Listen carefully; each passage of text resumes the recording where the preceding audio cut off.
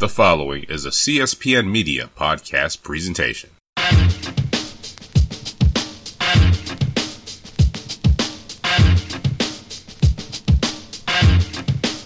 Hello, and welcome to Know the Score. I'm your host, Don Delarente, and I'm joined this week by the Libra icon, Dwayne. What's going on, bud? Hey, man, how's it going? I'm been running around, bud. I hope you're good. Hope everybody's good, though. Oh, yeah, man. Everything's good on my end. Just chilling. Shortly, I'm about to take a trip to Wakanda and let everybody else go, and then I'll just join y'all and tell y'all about my experiences later on. Definitely share your experiences. You will enjoy it. Trust me. Know the Score is brought to you by CSPN. You can find us at cspn.us. You can also find us on iTunes, SoundCloud, Stitcher Radio, and Google Play. You can follow us on Twitter at KTSPod. You can follow me on Twitter at Don Delarente. And you can follow Dwayne on Twitter at the Libra Icon.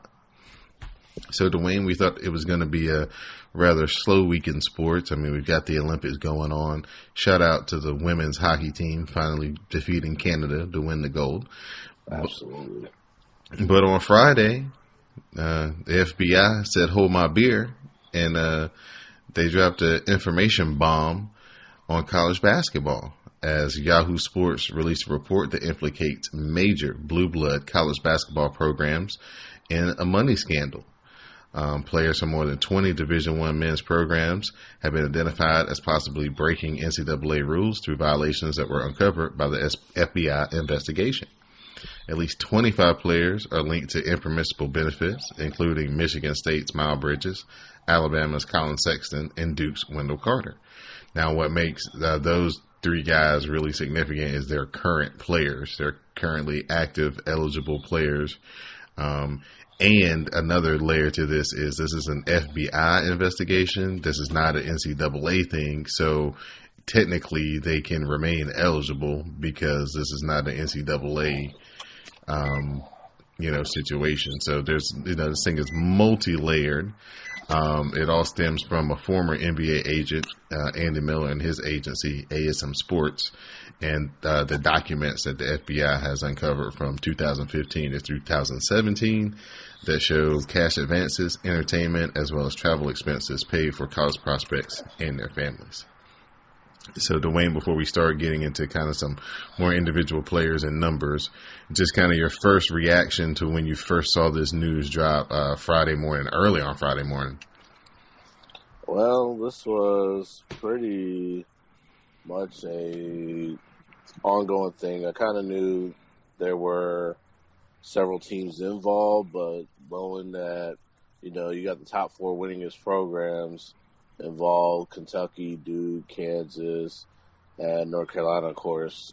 It's not in that particular order, but you have a situation where a lot of these players, these families, the NCAA is a scam as it is. I mean, they're under the facade of amateurism, and, these players are given their bodies, their athletic ability, their athletic gifts, and getting virtually nothing. So, you're in a situation where, you're starving, you get paid nothing to sacrifice everything. I mean, you sacrifice classes, you sacrifice social time, you sacrifice so much. And so sometimes it's in a situation where you got to do what you have to do to survive.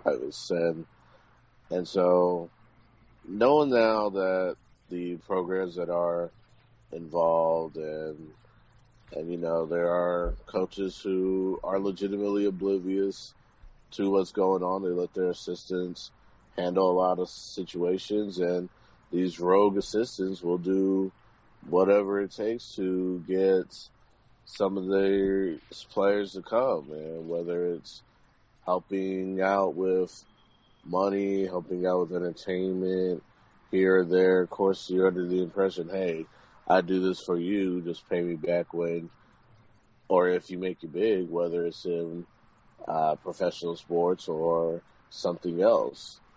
And so now you just gotta really let the process play out, because not you got the implications are just what it is. It's implied that it's happening. That's why the investigation goes on. And I think as long as these schools and these programs cooperate with the FBI, like you said, Don, it's a federal investigation versus a NCAA investigation. So you got to let this process play out and just see what's going to happen. If you're a fan of this team, just be patient and just hope that your school ain't affected, your team ain't affected by it.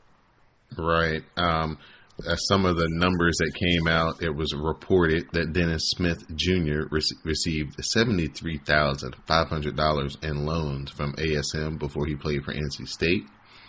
Isaiah Whitehead, during his freshman season at Seton Hall, reportedly received $26,000, according to the documents. And Bam Adebayo, who would play for Kentucky in 2016, reportedly received $36,500. The thing about NCAA violations, though, those are some of the, larger numbers, of course, but they also, detailed, dinners and meetings and lunches and things like that were picked up, because in the guidelines of the NCAA, anything that a kid gets that his parents or the school or athletic department doesn't provide is an improper benefit. So if you saw a kid out and bought him some McDonald's, basically you could get somebody on probation for that. So, these are just kind of the rules that, they're antiquated, because the NCAA was founded on corruption. And so they kind of built this thing to kind of stop that, but, it's never stopped. So it just goes on.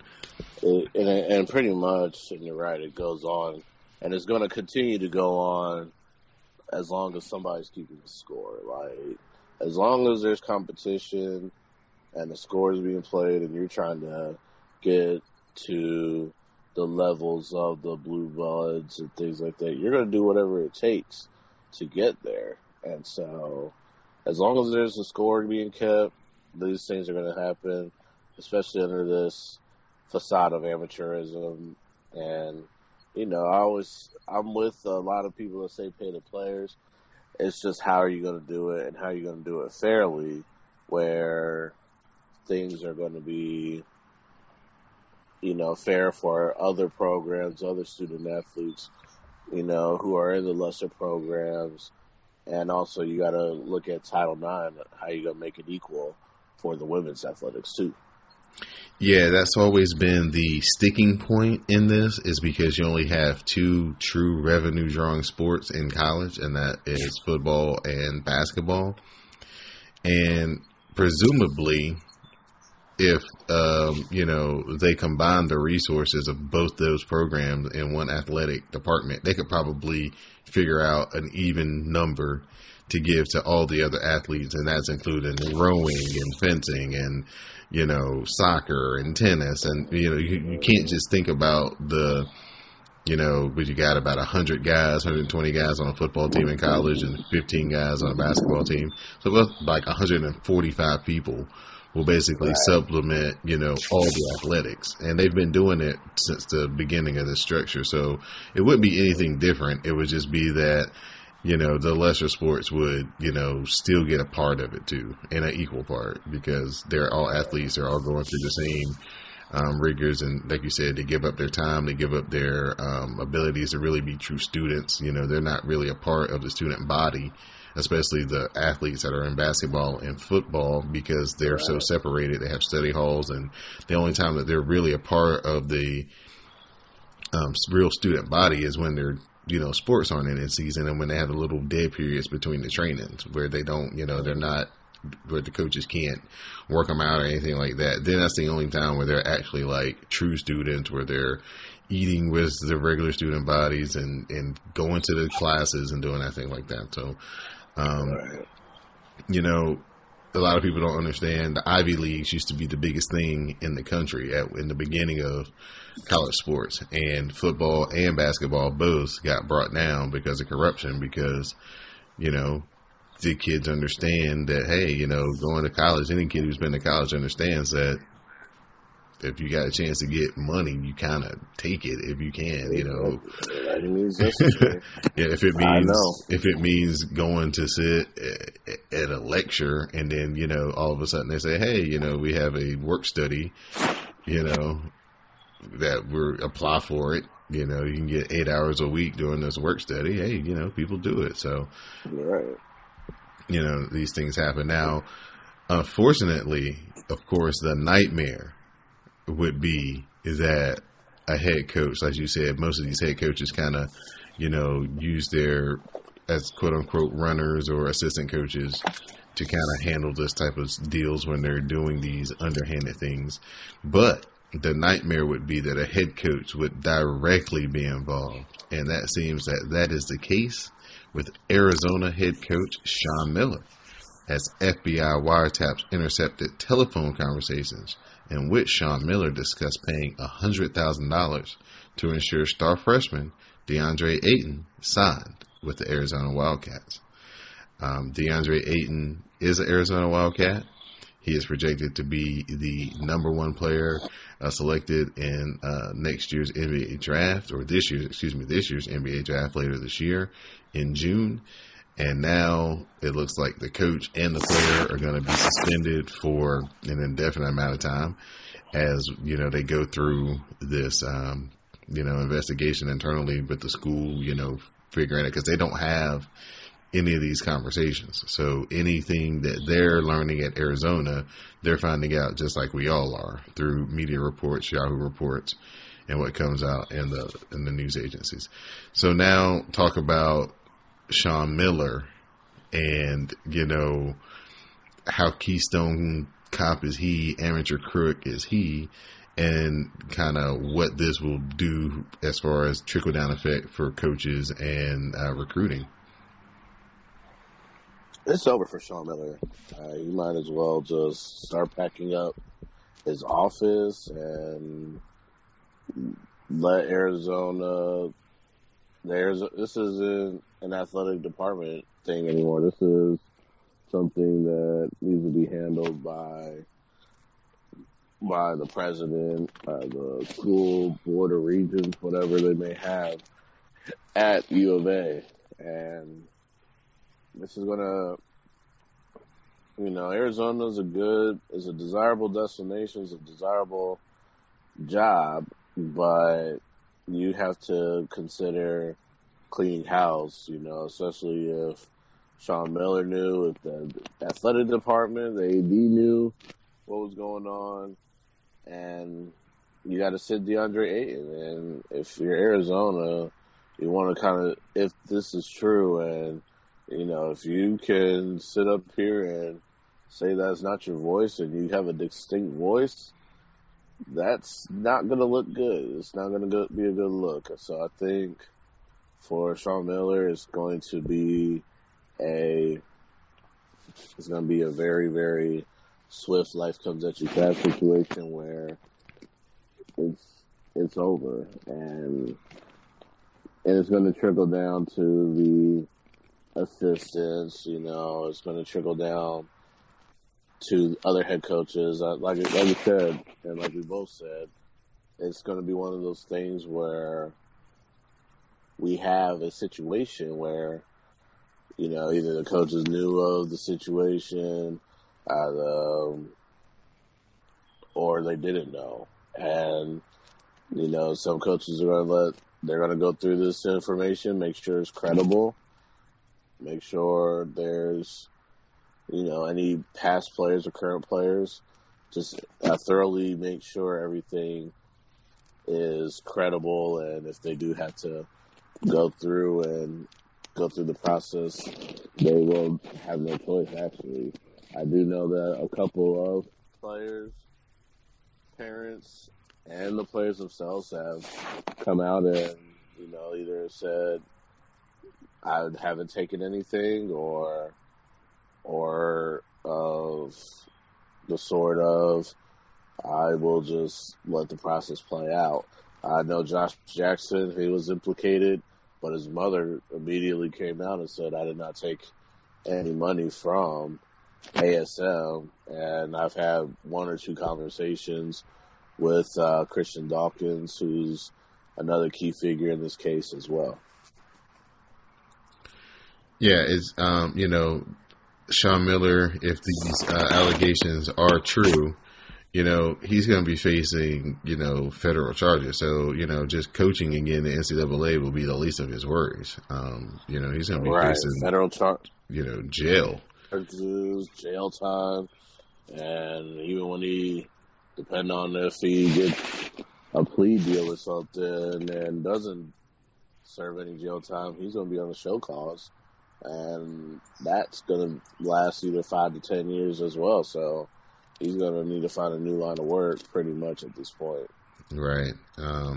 This is actually even worse than the Todd Bozeman scandal, because at least Todd Bozeman, even at a lower level, got back into coaching. But because he served that show cause at Cal, and then he became the head coach at Morgan State. So right.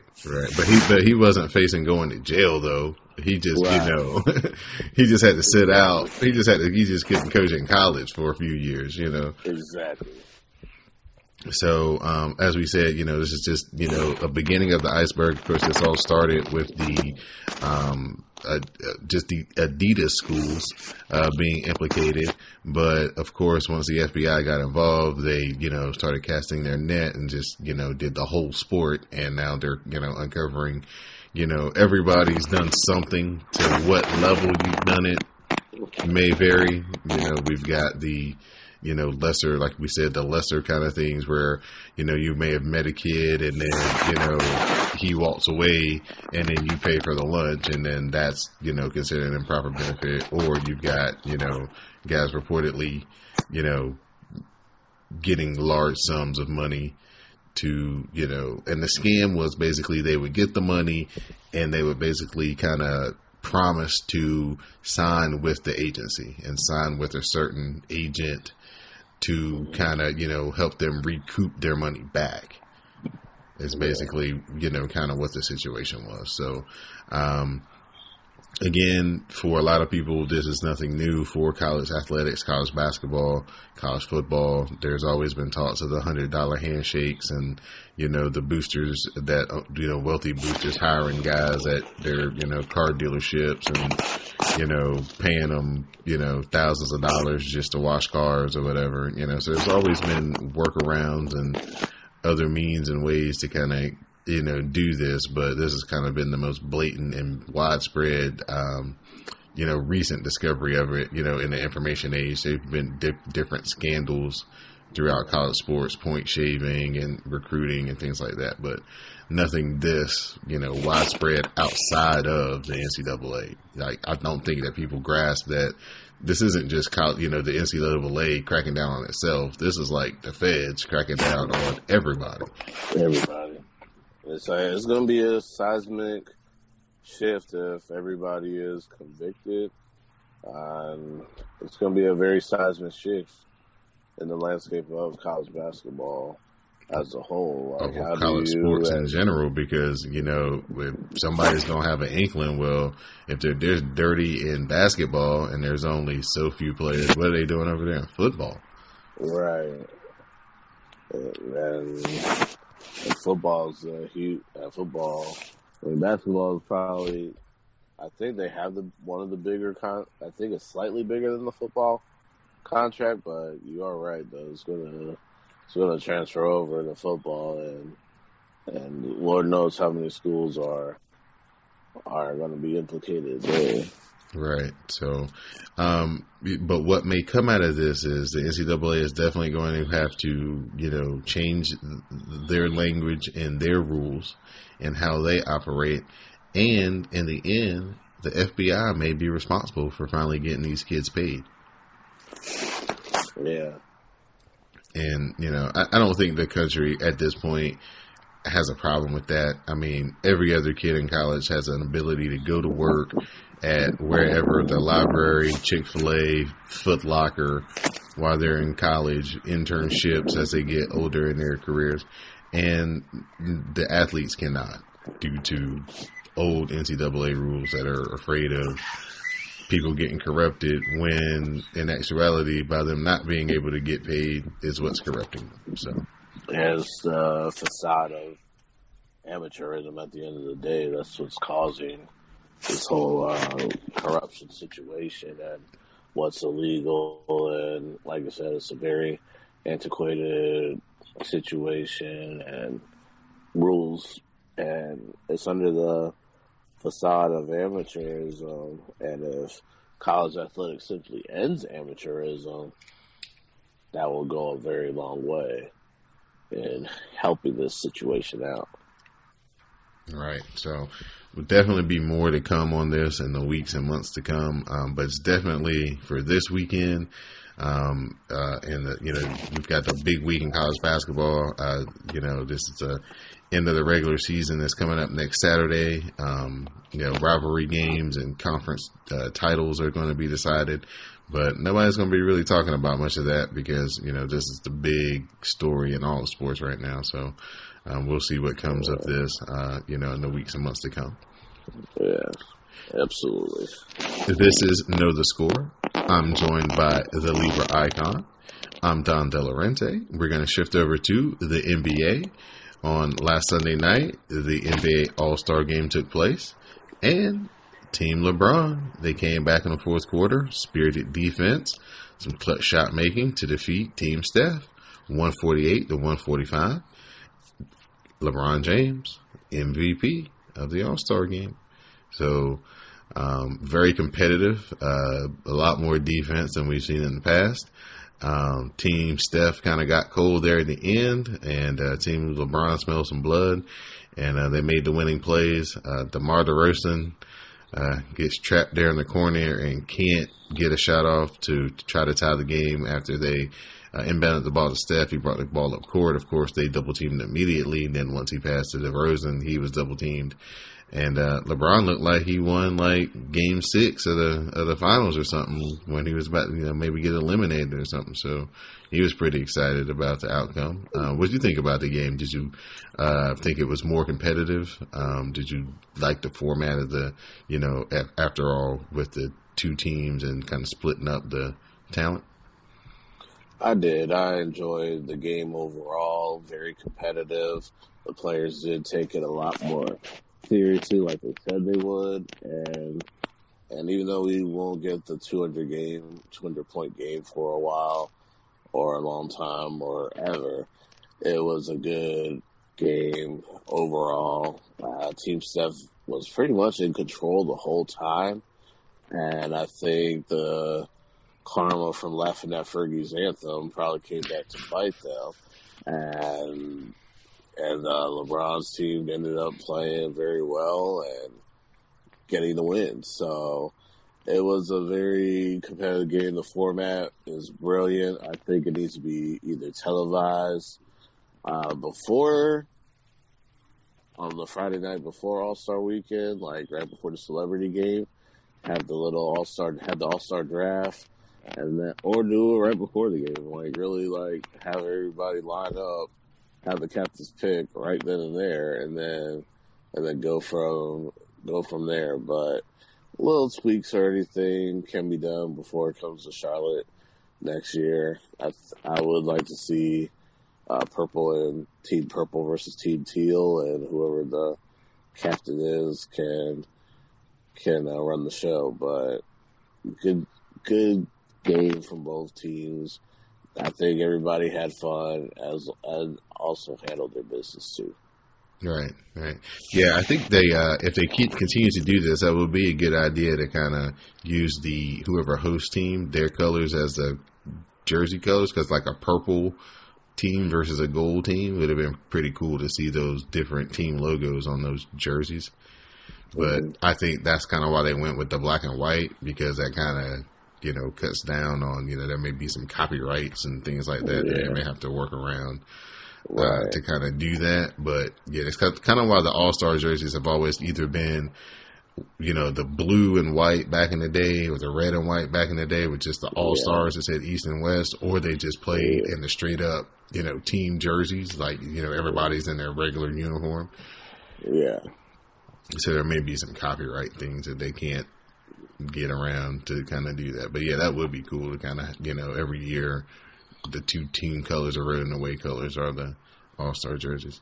During that All-Star weekend, of course, Adam Silver has his state of kind of NBA, talks with the media, and a couple of things came out. He did say that they are thinking about televising the selection process, the picking of the teams for next year's All-Star game. And but the biggest news that came out says that there are serious discussions in changing the playoff format. He said that the best 8 teams from each conference would qualify as normal, and then those teams, once the playoffs started, would be seeded 1 through 16. So you would have kind of like an NCAA tournament bracket style, where the very best team in the league plays the very worst playoff team, and then you kind of get seeded through there. And, first round would still be best of 5 and, best of 7, best of 7, best of 7. So, Dwayne, I know that we had some, pre-show discussion about this, and you said that you did not like this.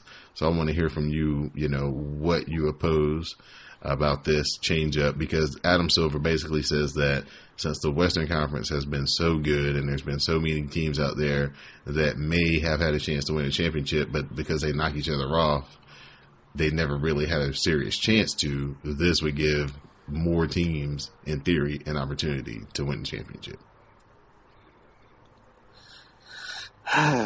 Okay.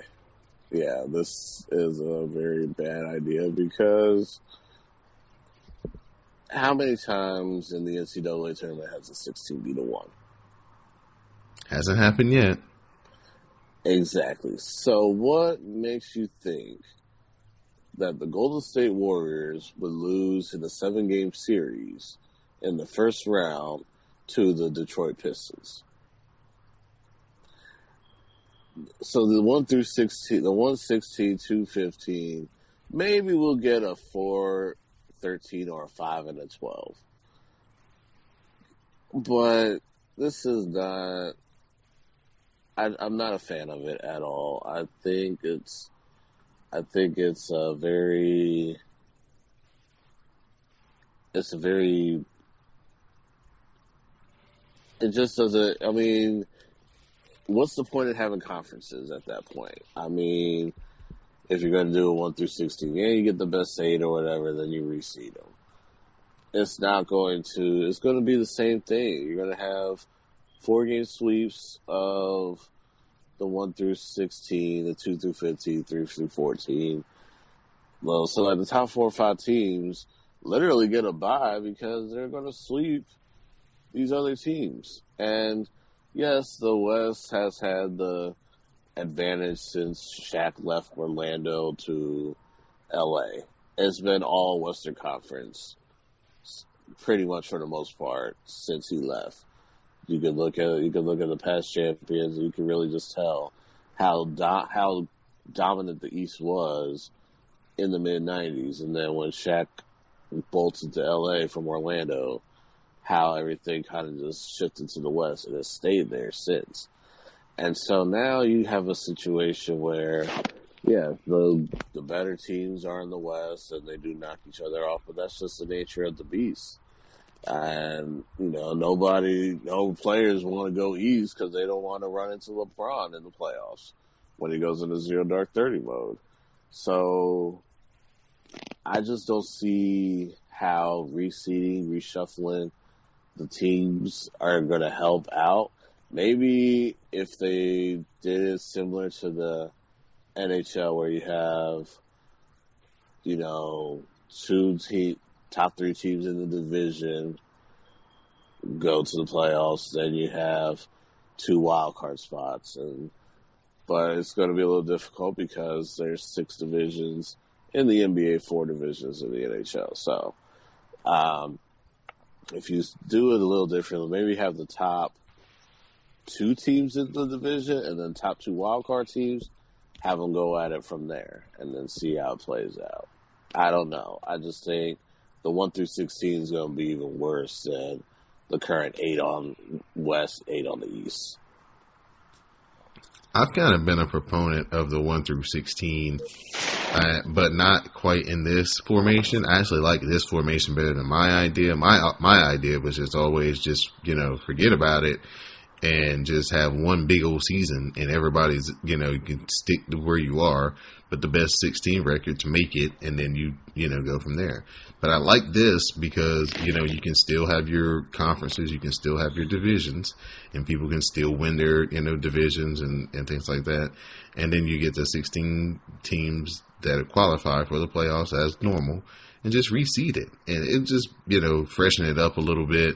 It'd be cool to see the different matchups of, maybe Detroit could give the Warriors 6 games. Maybe they could find a way to, to shoot enough threes in one game to steal one in California and have them come back to Detroit and get one and, give them a little bit of a test.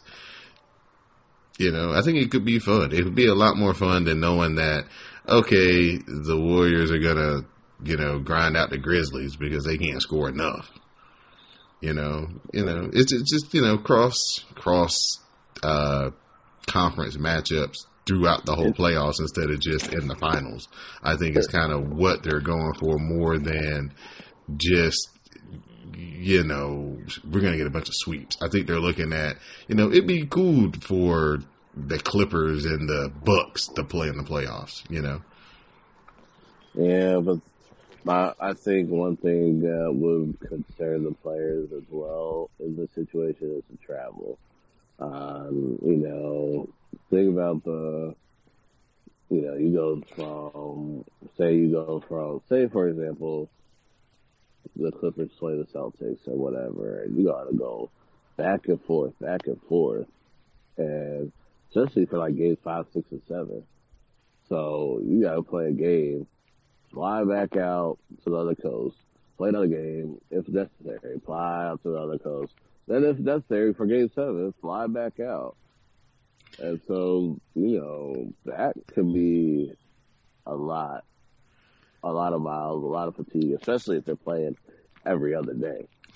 Yeah, I think that the beginning, the first couple of rounds, it probably would not be an issue because they're so spaced out anyway. Like they play one game, then they get 3 days off, and then they play game 2, and then they may get 2 days off, and then they play game 3. Kind of that first round is always funky with the scheduling.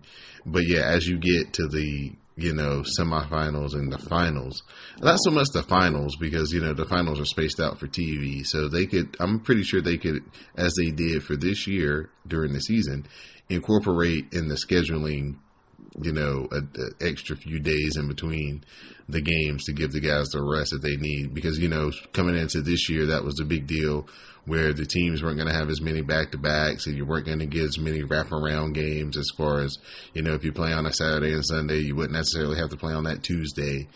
So, they can always do some tweaking if they, get the guys in the room and sit down and decide this is what we're going to do and then present a schedule to the TV because, that's really all the schedule's for anyways, for TV. Yeah.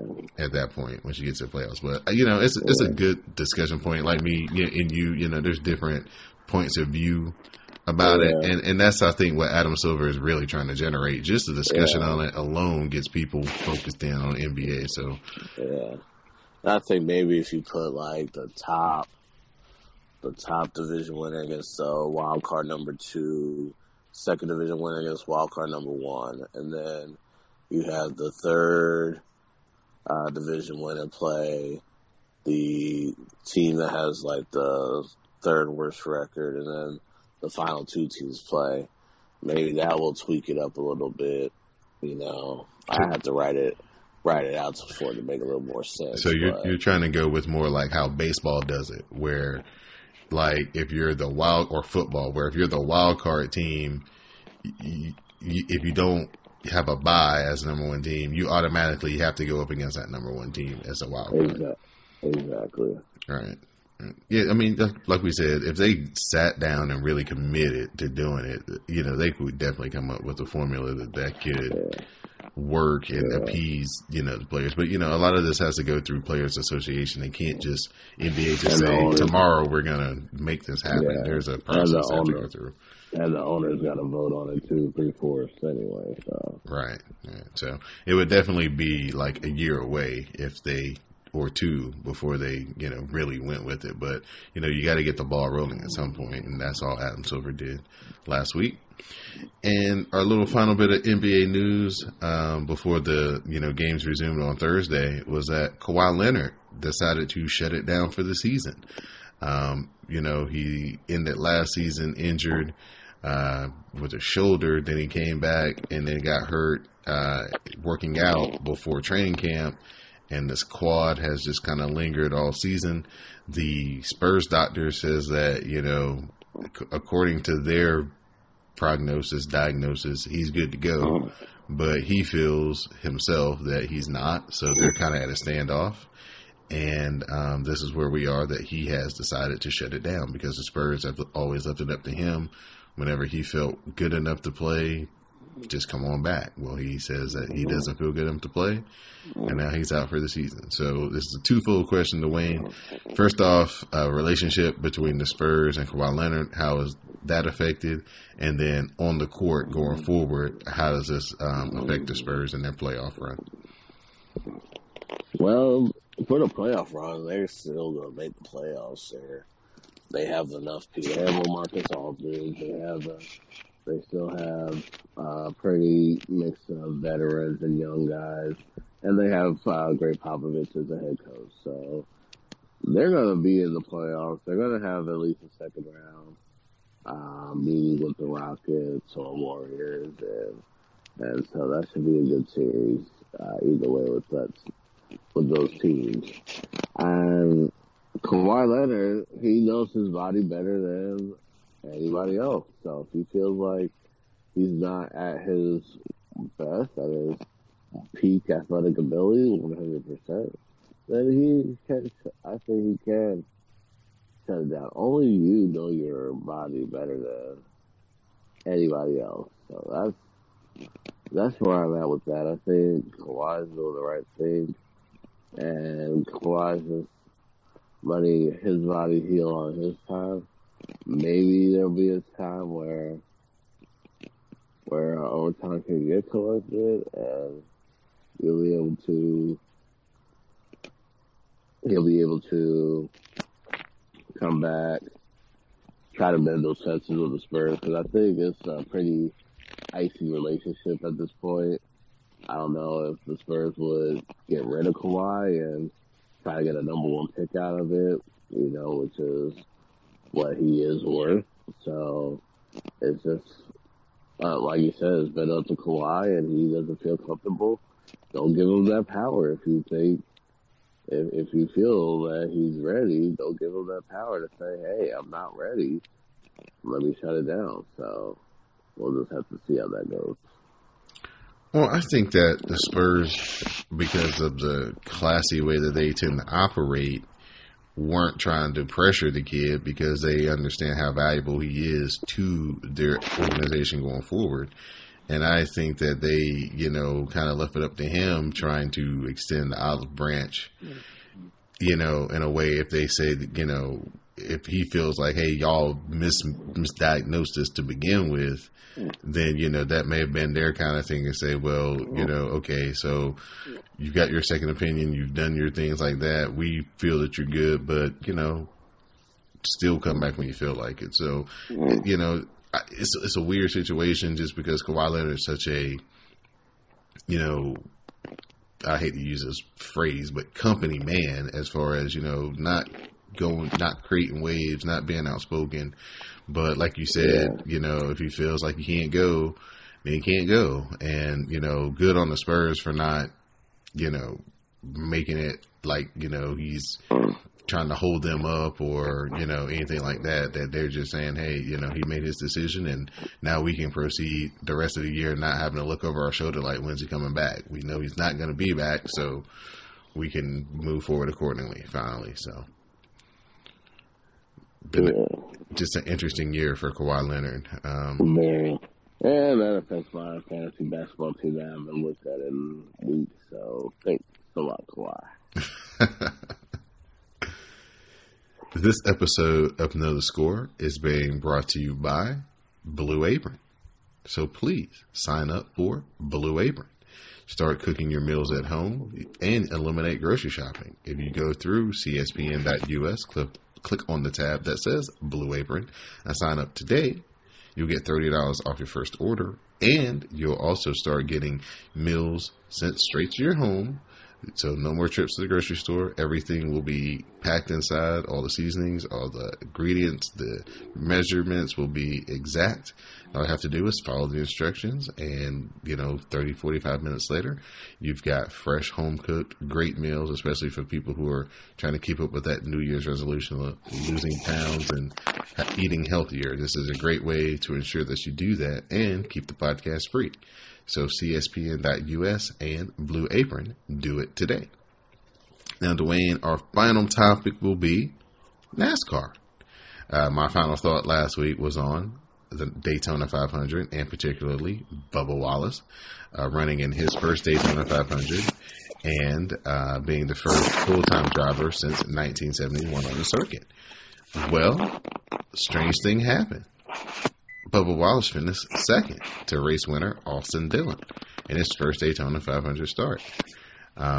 Just a fantastic effort from Bubba. Like I said at the end of last week's show, he was starting inside the top 10. If he could have finished 10th in the top 10, that would have been a great day. To actually finish second and with maybe a little bit more experience, maybe could have pulled it out and got the win.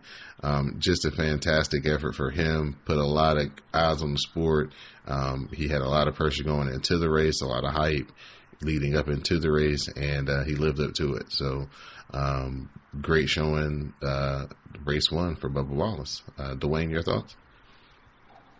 I'm extremely happy for Bubba Wallace, and definitely was a great race for him, for the Petty Motorsports.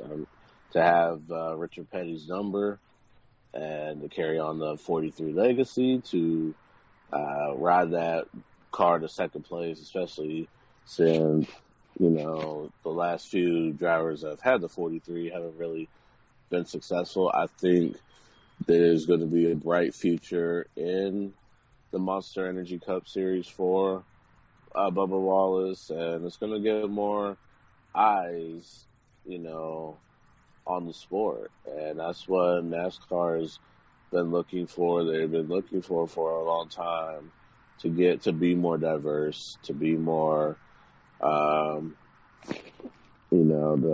have that diversity. And I know most of the traditional fan base would rather not have that, but it's going to happen, and we've seen it with Daniel Suarez from Mexico. We're seeing it with Bubba Wallace, African-American driver. So it's happening. The winds are changing in the sport of NASCAR, and it's just something that is going to be great to watch out for. I didn't watch that much NASCAR last year. I think the whole stages thing kind of rubbed me the wrong way, but I'm going to watch a lot more this year. A, because, I've always kept up with it, and B, finally to see somebody, young and making waves, whether he wants to or not. He does know the magnitude and the impact of what he is doing. So it's going to just be fun to watch, see his progression throughout the year. It would strike me as strange, as a guy who covers hockey, that you would say the stages rubbed you the wrong way. To me, now a NASCAR race is like a hockey game. You get a period, then you get intermission. Then you can go get a beer, go to the bathroom, kind of refresh yourself, and then you get the second period, then you get another intermission, and then you get the final period.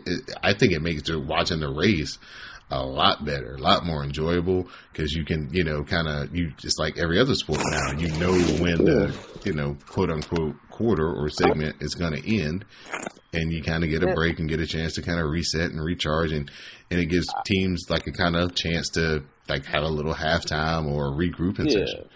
Yeah, that's a valid point, and I think I just didn't understand it a lot more versus because when I watch the races with my dad, I've been to 600s, I've been to 500s in Charlotte, so I've been to NASCAR races where it's just continuous, and that's just what I was used to. So I guess me being part of that traditionalist, it was just a change that I was just like, okay, this is kind of weird. But now since you put it in that perspective, and I kind of didn't really see that perspective last year, it makes sense. You do have those periods, and you do have a break, and you do kind of get different names and different strategies at a certain point. So it makes sense now that it's explained, but last year I really did not have that knowledge, and it wasn't just the fact that the stages rubbed me the wrong way. I just didn't really watch it because I was watching other things, and I wasn't really keeping up with it like I normally do. This is a weird time in NASCAR because not since probably the late 70s, early 80s, it's really like a changing of the guard happening right now where like a whole bunch of the established guys are all leaving, and they're leaving in like clusters. Like, they're not leaving like one here, one there. We're getting like every year we've had somebody leave in like the last 3-4 years. And it's starting to get a lot of like people like yourself, traditional guys who've been following NASCAR since the, mid 90s or whatever, when it really started to get majorly popular, and had their favorite drivers for 20 years or 15 years or whatever. And now they're kind of lost because, it's kind of like in wrestling. The new guys haven't been able to break that barrier to win enough where you get to know who they are and kind of pick up on, oh, you know what? I kind of like him. He's not my favorite, but what I'm saying, I do like how he drives or whatever. So now NASCAR is trying to get those new guys introduced to everybody all at once. And they're trying to play catch up a little bit. And I think the fan base is kind of in that same thing like you are, where they're like, I don't like this new era. They haven't gotten to the point where like I had to do with wrestling, like, I like this, and if I'm going to enjoy it, even though it's not what I grew up with and what I would prefer it to be, I need to find out what I like about the new style of it and just look for that and be, entertained and enjoy that. Yeah, that's kind of how hockey was after that 04-05 lockout, how they revamped the rules. Like, you had a lot of, it became more offensive focus, like more goals. Like, for me, I like defense. I like shutouts. But when you have to change things up, it was something to adjust to. And I guess that's also kind of ties in with the playoffs as well. But most of that still doesn't make sense to me. I'm still sticking to my guns on that one. That's a little harder to explain. It's kind of like an elimination process. It's kind of like a tournament in per se, but you have 3 events per tournament, per round, basically, in the tournament. So you get 3 races, and whoever's at the bottom 3, at the end of those 3 races, they get chopped off. Then you get 3 more races, and you get 3 more guys. And then so at the end, what happens is you have 4 guys who can win the championship, and they basically race the race to who comes in first amongst them 4. Gotcha. Yeah, that part I was aware of. It was more of the stages and things like that. Yeah. That was just the part but it makes more sense now. That part does. And what's been cool about the playoffs is the last few years, the actual winner of the race has actually been the champion. So it hasn't been like, the guys were racing in the back and, he won the championship because he finished 12th and the other guys behind him finished 20th or 15th or whatever. Most of the time, the top 4 drivers are like the top 4 guys in the race, and they're switching the lead back and forth. So it's been been really exciting the past couple of years for NASCAR's last race of the season. So, like we said, Bubba Wallace is definitely going to generate more eyes, new eyes, and as long as he, finishes these races and just gains more experience, he's going to get better as the season goes on. He's at a really good advantage this year because Chevy is debuting a new car. And so all the teams that drive Chevy are kind of in the same starting point. Nobody really knows what the car is going to do. So with him being new to the sport, he doesn't have a feel, or new to the top series, he doesn't have a feel of what it should feel like. So, he may be able to figure out something earlier and jump out, and he may surprise people and actually get a win, early on in this first part of the season. And then that would really be a media bonanza that NASCAR definitely would want to have on their hands. So we'll definitely keep you updated on the Bubba Wallace process and progress, here on Know the Score. So at this point, Dwayne, is there anything you want to talk about that we didn't talk about, or give your shout outs and thank yous? I just want to say thank you as always. This has been fun since I started doing this a few months ago. I also wanted to say that my favorite time of year is coming, March Madness. In spite of all the controversy with the FBI investigation, it's still going to be a fun thing to watch. Hopefully, we will see. Me personally, I'm going to the bar today to try to watch this Kansas-Texas Tech game. Until proven otherwise, the streak is still intact. And hopefully, if Kansas wins, they get a share of number 14 to break that record. And we'll just see how everything else plays out when that game happens in Lubbock today. So, route chalk, go Jayhawks. All right. My final thought will be first about Tiger Woods, y'all. Don't look now, but Tiger Woods is starting to show more flashes of the old Tiger than he's shown in the previous times he's tried to come back from this back injury. He's +1. He made the cut, so he's going to play through the weekend. I think he's like around 12th or 13th on the leaderboard. So, within striking distance. They're playing down in Florida. They've got a lot of wind, and so that's keeping the scores kind of down. And, Tiger's starting to kind of have to, use some of that old creativity.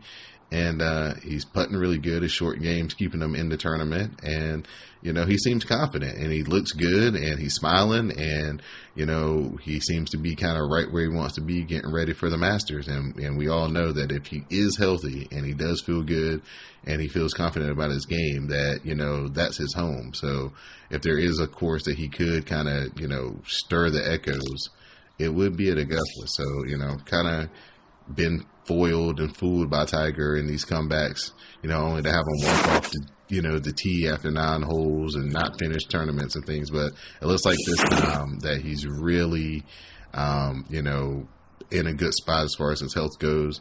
And it looks like he's actually going to be able to kind of show us some of his old game. And nobody can bring people to the TV like Tiger Woods can on a Sunday in a big tournament. I still think he has that type of drawing power if he can show and prove that he's healthy enough to do it. So, for shizzle. And my final thought will be just thoughts and prayers with Nabias Wilborn and his family, our co-host here at Know the Score. He lost his grandmother this week, and so it's going to be a hard afternoon for him today. So just let him know that we here at Know the Score and TSPN have him in our thoughts and prayers, his whole entire family, and reach out to him and give him a shout and just let him know you're thinking about him. So shout out to Nabias and his whole family. And on that note, for the Libra icon, I'm Don De La Rente, and now you know the score.